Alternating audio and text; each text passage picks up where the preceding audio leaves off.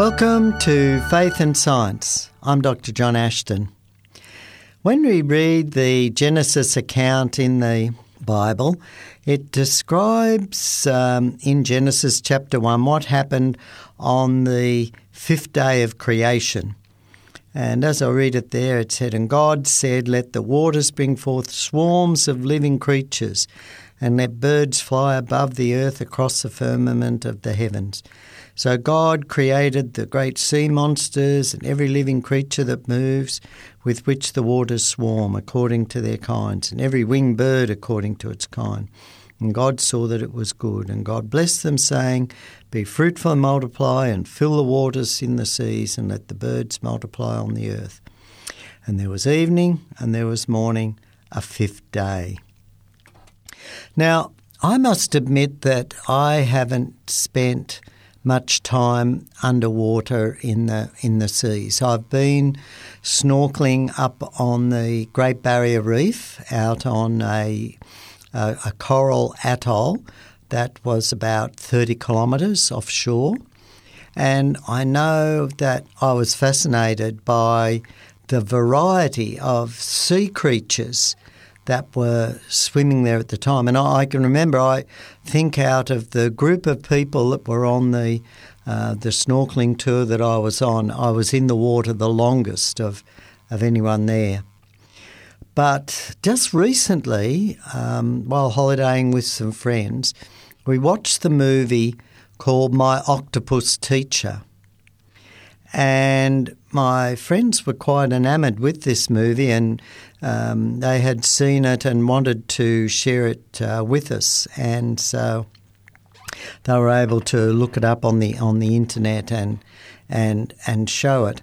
And it's a very interesting film, I think, and it made me think about a number of issues related to creation. So the title of the film is called My Octopus Teacher, and essentially it's about a professional photographer by the name of Craig Foster, who was living in South Africa, and he'd been involved in a lot of nature filming and filming of peoples living in the desert, like the Kalahari desertmen and so forth. And one of the things that had impressed him as he was out filming these nature documentaries was the way that, for example, these tribesmen who were living really very differently to how we live in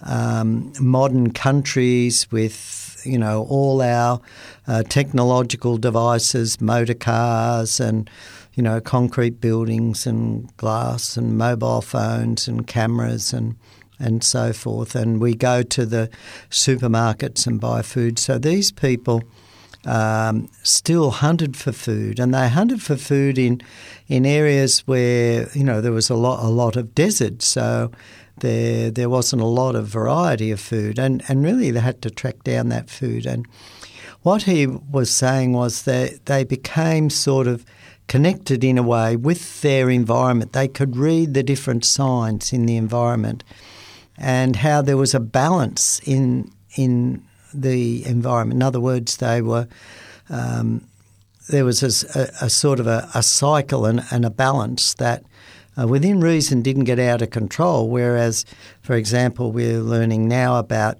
we mass produce plastics from oil. We then throw the plastic away, and huge amounts of plastic are ending up in the sea. And not only are they killing sea creatures, but they're the particles of plastic are then getting into the food chain, and they're getting into us, and even getting into our freshwater supplies. Some studies that have been reported here in Australia, different university studies of the amount of plastics that researchers have been able to isolate from beaches and also from water, and also from drinking water, including bottled water, which I was quite surprised. I don't think it's the same in spring water so much, but so we can see that we're causing major disruptions to the ecosystem. Now, this man, Craig Foster, had developed some health issues, probably related to overwork, and he really needed to take a break. And he took up swimming in the ocean. And what he wanted to do was he found it was very healing to go to this particular beautiful spot off the southern part of Africa and just swim. Now, the water was very cold. It was, well, I call it very cold. I think he said it gets down to about 8 degrees centigrade. So it was quite cold water. But in order to embrace nature or sort of just experience nature, like literally immerse himself in nature, in his surroundings, to appreciate nature, he would swim without a wetsuit. He wore a helmet, of course, to keep warmth on his head, so he didn't lose too much heat energy through the head area, which is quite important. But otherwise, he would just swim in a basic pair of bathers with flippers, of course. And he began exploring the underwater world there just with a snorkel. So he didn't want to use a scuba tank. He wanted to immerse himself in the environment as much as possible just by snorkeling, like I had done many years earlier. And I'm afraid he could hold his breath much longer than I could hold my breath. And maybe he trained at this, but he would dive down and hold his breath and spend a minute or two underwater just exploring the natural environment. And in this particular region, there are a lot of kelp forests, and he began to become aware of the amazing variety of creatures that were living in this kelp forest environment. Now, among one of those creatures was an octopus. Now, how he discovered this octopus was he saw this collection of objects. So they were different shells and little pieces of kelp and shell fragments, and they were arranged like a little structure. And he was curious about this structure, and as he swam over towards it, suddenly the structure collapsed and this octopus sped away very quickly, and he realised that the octopus had camouflaged itself by collecting, as it had seen him approach in the distance. It had gone to camouflage and hide itself by very quickly picking up objects on the ocean, 4 bits of shell, bits of broken rock, bits of plant, and arranged those and built a little covering for itself. So it looked anything but an octopus.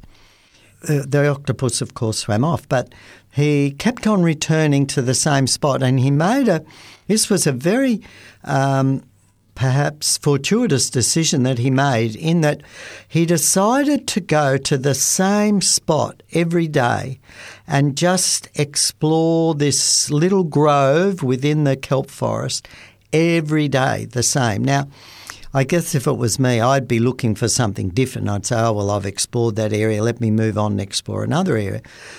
But he decided to go back and just go to the same place every day and see what changes occurred. And he did this, and gradually, because he was there day after day and the octopus saw him day after day, gradually, he discovered the octopus's lair, the little cave where under some rocks or a little opening under some rocks where the octopus had made a home.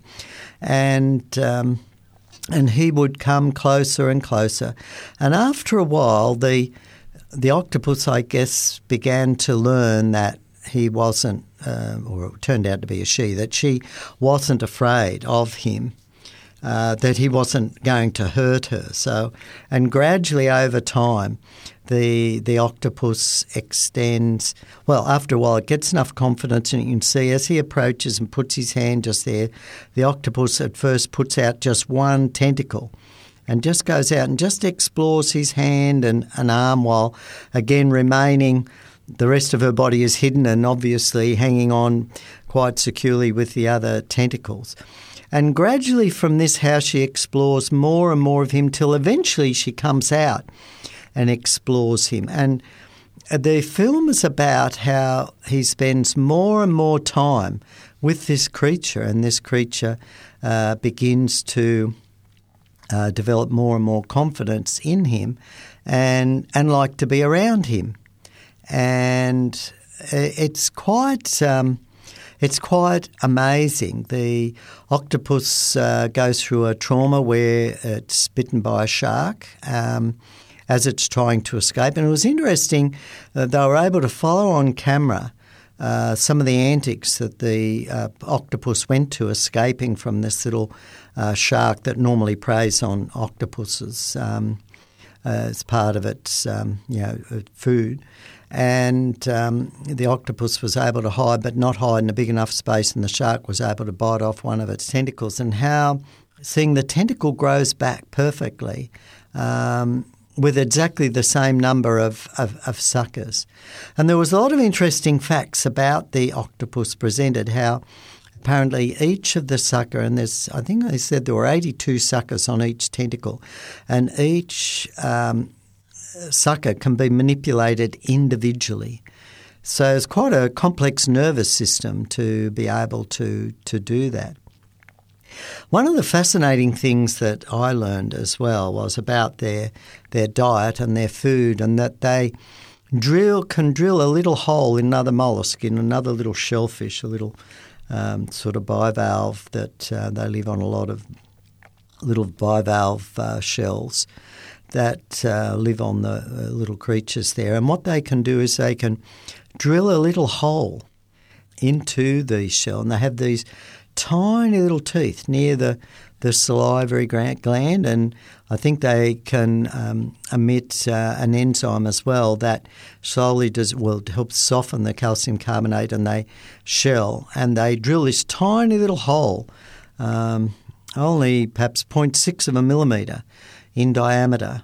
And I've seen these shells with these tiny little holes in them, and apparently they then inject a nerve toxin which almost instantaneously kills the little creature inside, which it then relaxes its muscles and it opens, and the octopus eats the insides for its food. And I didn't realise that they could. I knew they ate crustaceans at the bottom, but I'd often wondered about that. How would they open the shells and this sort of thing. But this is curious. And a couple of things came out from the film. Throughout the film, of course, Craig Foster refers to how the octopus evolved, how it developed these amazing skills to avoid predators and camouflage itself and this sort of thing. And I thought, well, hang on, how can blind evolution, which involves chemical changes to DNA, how can that result in mental skills that enable it to, in some way, either instinctively, be able to tear off pieces of kelp and wrap it around itself, or gather up other pieces of shell and arrange it over itself so that it appears to be an inanimate object. How can these sort of actions, how can the actions that it takes to capture prey, like crabs and this sort of thing, and they had film of it stalking a crab. How does these decisions to make these sort of actions arise from chemical changes in a DNA? And I thought then about the same thing. What about spiders weaving webs? Where do the directions come from to enable it to weave a web of a particular design? We know that spiders of the same, sort of species weave similar webs and they catch similar type of prey. How can, over millions of years, chemical changes to the structure of a DNA molecule results in actions like that, which involve some sort of thought processes. So it involves some sort of taking an information either in some sort of sensorial way, and probably optically in the examples of the octopus escaping from a prey and grabbing some kelp or swimming up into kelp and arranging the leaves or the portions of the kelp, not sure they're called leaves, fronds, around itself. Because really these are, if we think about our thoughts, as I've explained before, our thoughts are non-physical operations. You can't weigh your thoughts. You can't measure your thoughts in a measuring cylinder. You can measure your brain. You can weigh your brain. You can weigh the brain of an octopus. But what about its thoughts? And where's the connection to how a chemical compound can affect a thought?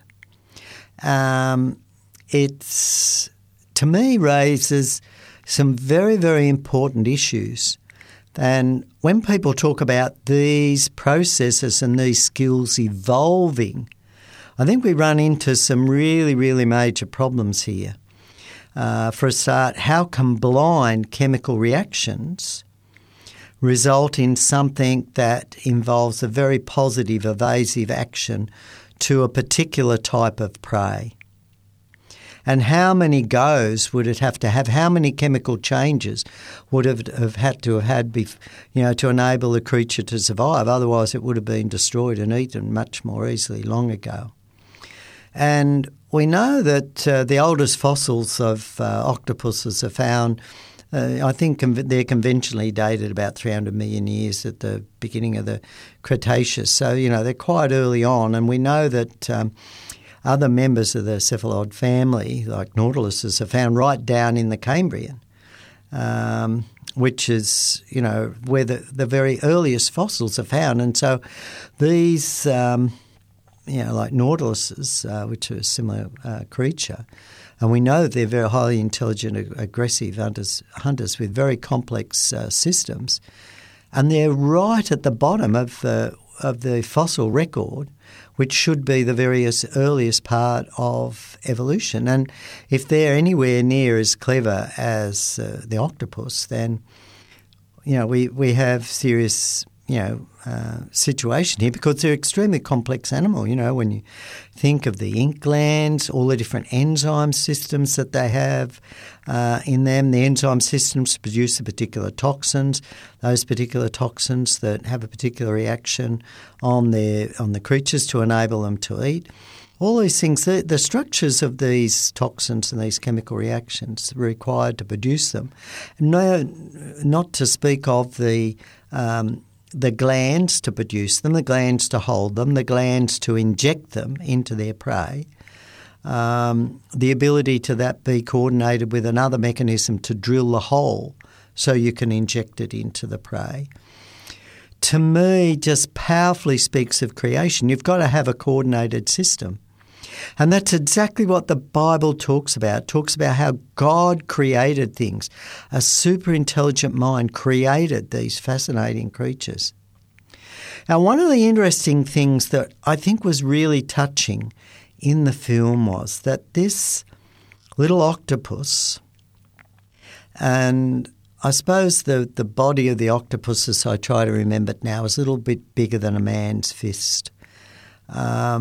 So it wasn't a huge octopus, but in the end, that octopus, it suffered some tremor, and there were a couple of shocks. One time when he dropped one of the lenses or a lens cover or something on the floor as the octopus was very close, and the octopus took off, and of course it didn't come near him for a little while after that, and another time too after it had been, savaged by the shark and this sort of thing.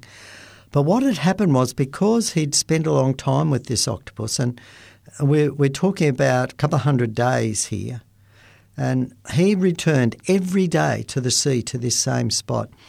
I think, look, I'm just trying to recall it. If you watch the film, you see that something like 260 something days, I think, he visited this spot.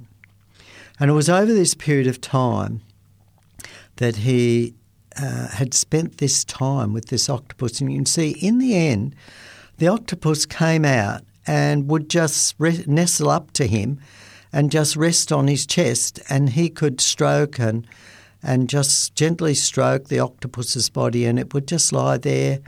And then, of course, when he had to go up to breathe, because remember he's not using a scuba diving equipment, he's just holding his breath, he would sort of just gently unfold the octopus and just swim up. But he developed this relationship, and you could see from the actions of the octopus that it had become like a pet. There were also footage of the octopus appearing to play, and I know I've read articles where octopuses in captivity appear to play as well, and how they can escape from their tanks in search of food and this sort of thing. They're certainly fascinating creatures, but this to me is really interesting too, and I think really, hang on, they're members of the same sort of classification of animals as snails.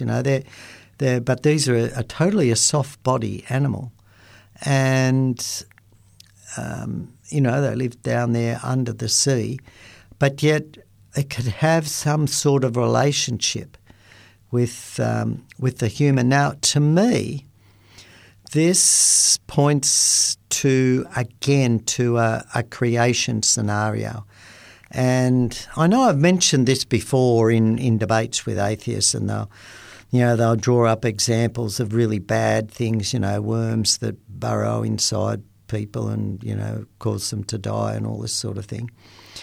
But when I put this together with the stories of, people have made pets out of lions and wolves and other wild animals, and to me, it makes me again think, is this a remnant of a time when at once we were able to have these relationships with animals?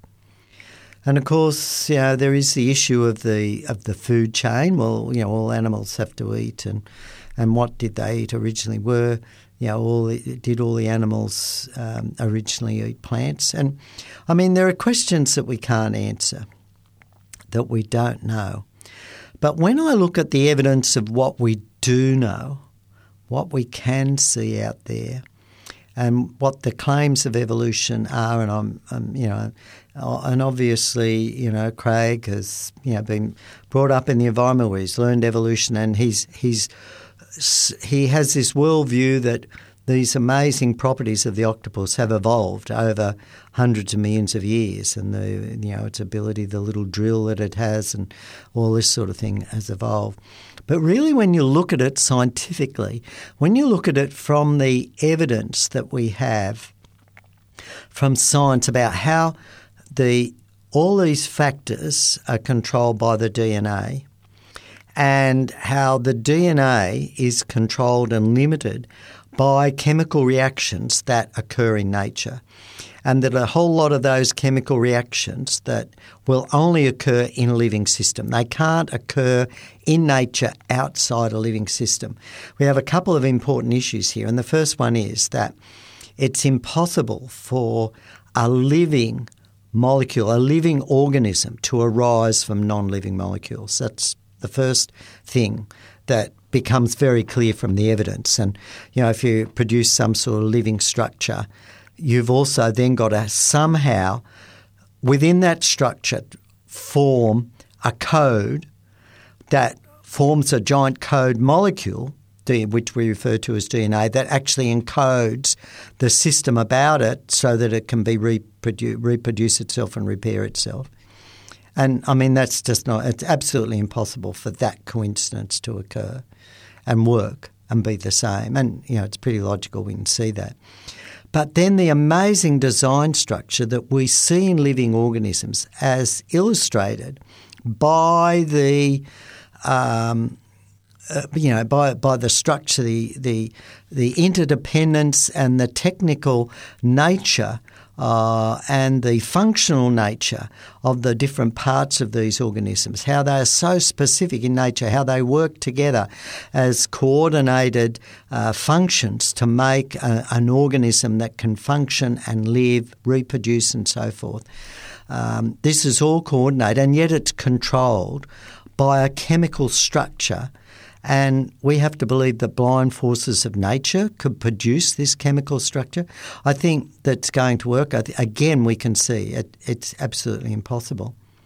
But then I think what came out to me in this film was that we also have this remnant that creatures we were meant originally to get on together. The whole Bible position of an original Edenic state fits the evidence. It fits the evidence of what we observe. And in ways, people have been able to restore that Edenic state often by working with wild animals and getting into a relationship with them. And it's interesting, in Isaiah 65, in verse 17 we read, and this was a prophecy that Isaiah made, and Isaiah made so many prophecies that have been fulfilled exactly. He was a very devout man that lived about 700 BC. And he wrote, and this in the vision he saw, for behold, and talking, this is God talking to Isaiah, says, for behold, I create a new heavens and a new earth, and the former things shall not be remembered or come to mind. And again, John, writing as he wrote this last book there in the Revelation that Jesus revealed to him, and the vision that John the evangelist saw there. And he wrote in the book of Revelation chapter 21, the first verses, then I saw a new heaven and a new earth, for the first heaven and the first earth had passed away. And God had created this environment, and it says that God will dwell with us. And going on then to verse 3, he will dwell with them, and they shall be his people, and God himself will be with them. He will wipe away every tear from their eyes, and death shall be no more, neither shall be mourning or crying or pain any more, for the former things have passed away. You know, that's a beautiful promise, and that's what gives us hope. Evolution doesn't give us any hope, no hope for a future. But the Bible does, and the Bible fits the data so well. It fits the science so well. And that's why I'm a creationist, and that's why I believe in God, a creator God who loves us. I see so much evidence for it in nature when I look there. And a film like My Octopus Teacher just reminds me of that. You've been listening to Faith and Science, and remember, if you want to re-listen to these programs, just Google 3ABN Australia, all one word, .org.au, and click on the listen button. I'm Dr. John Ashton. Have a great day.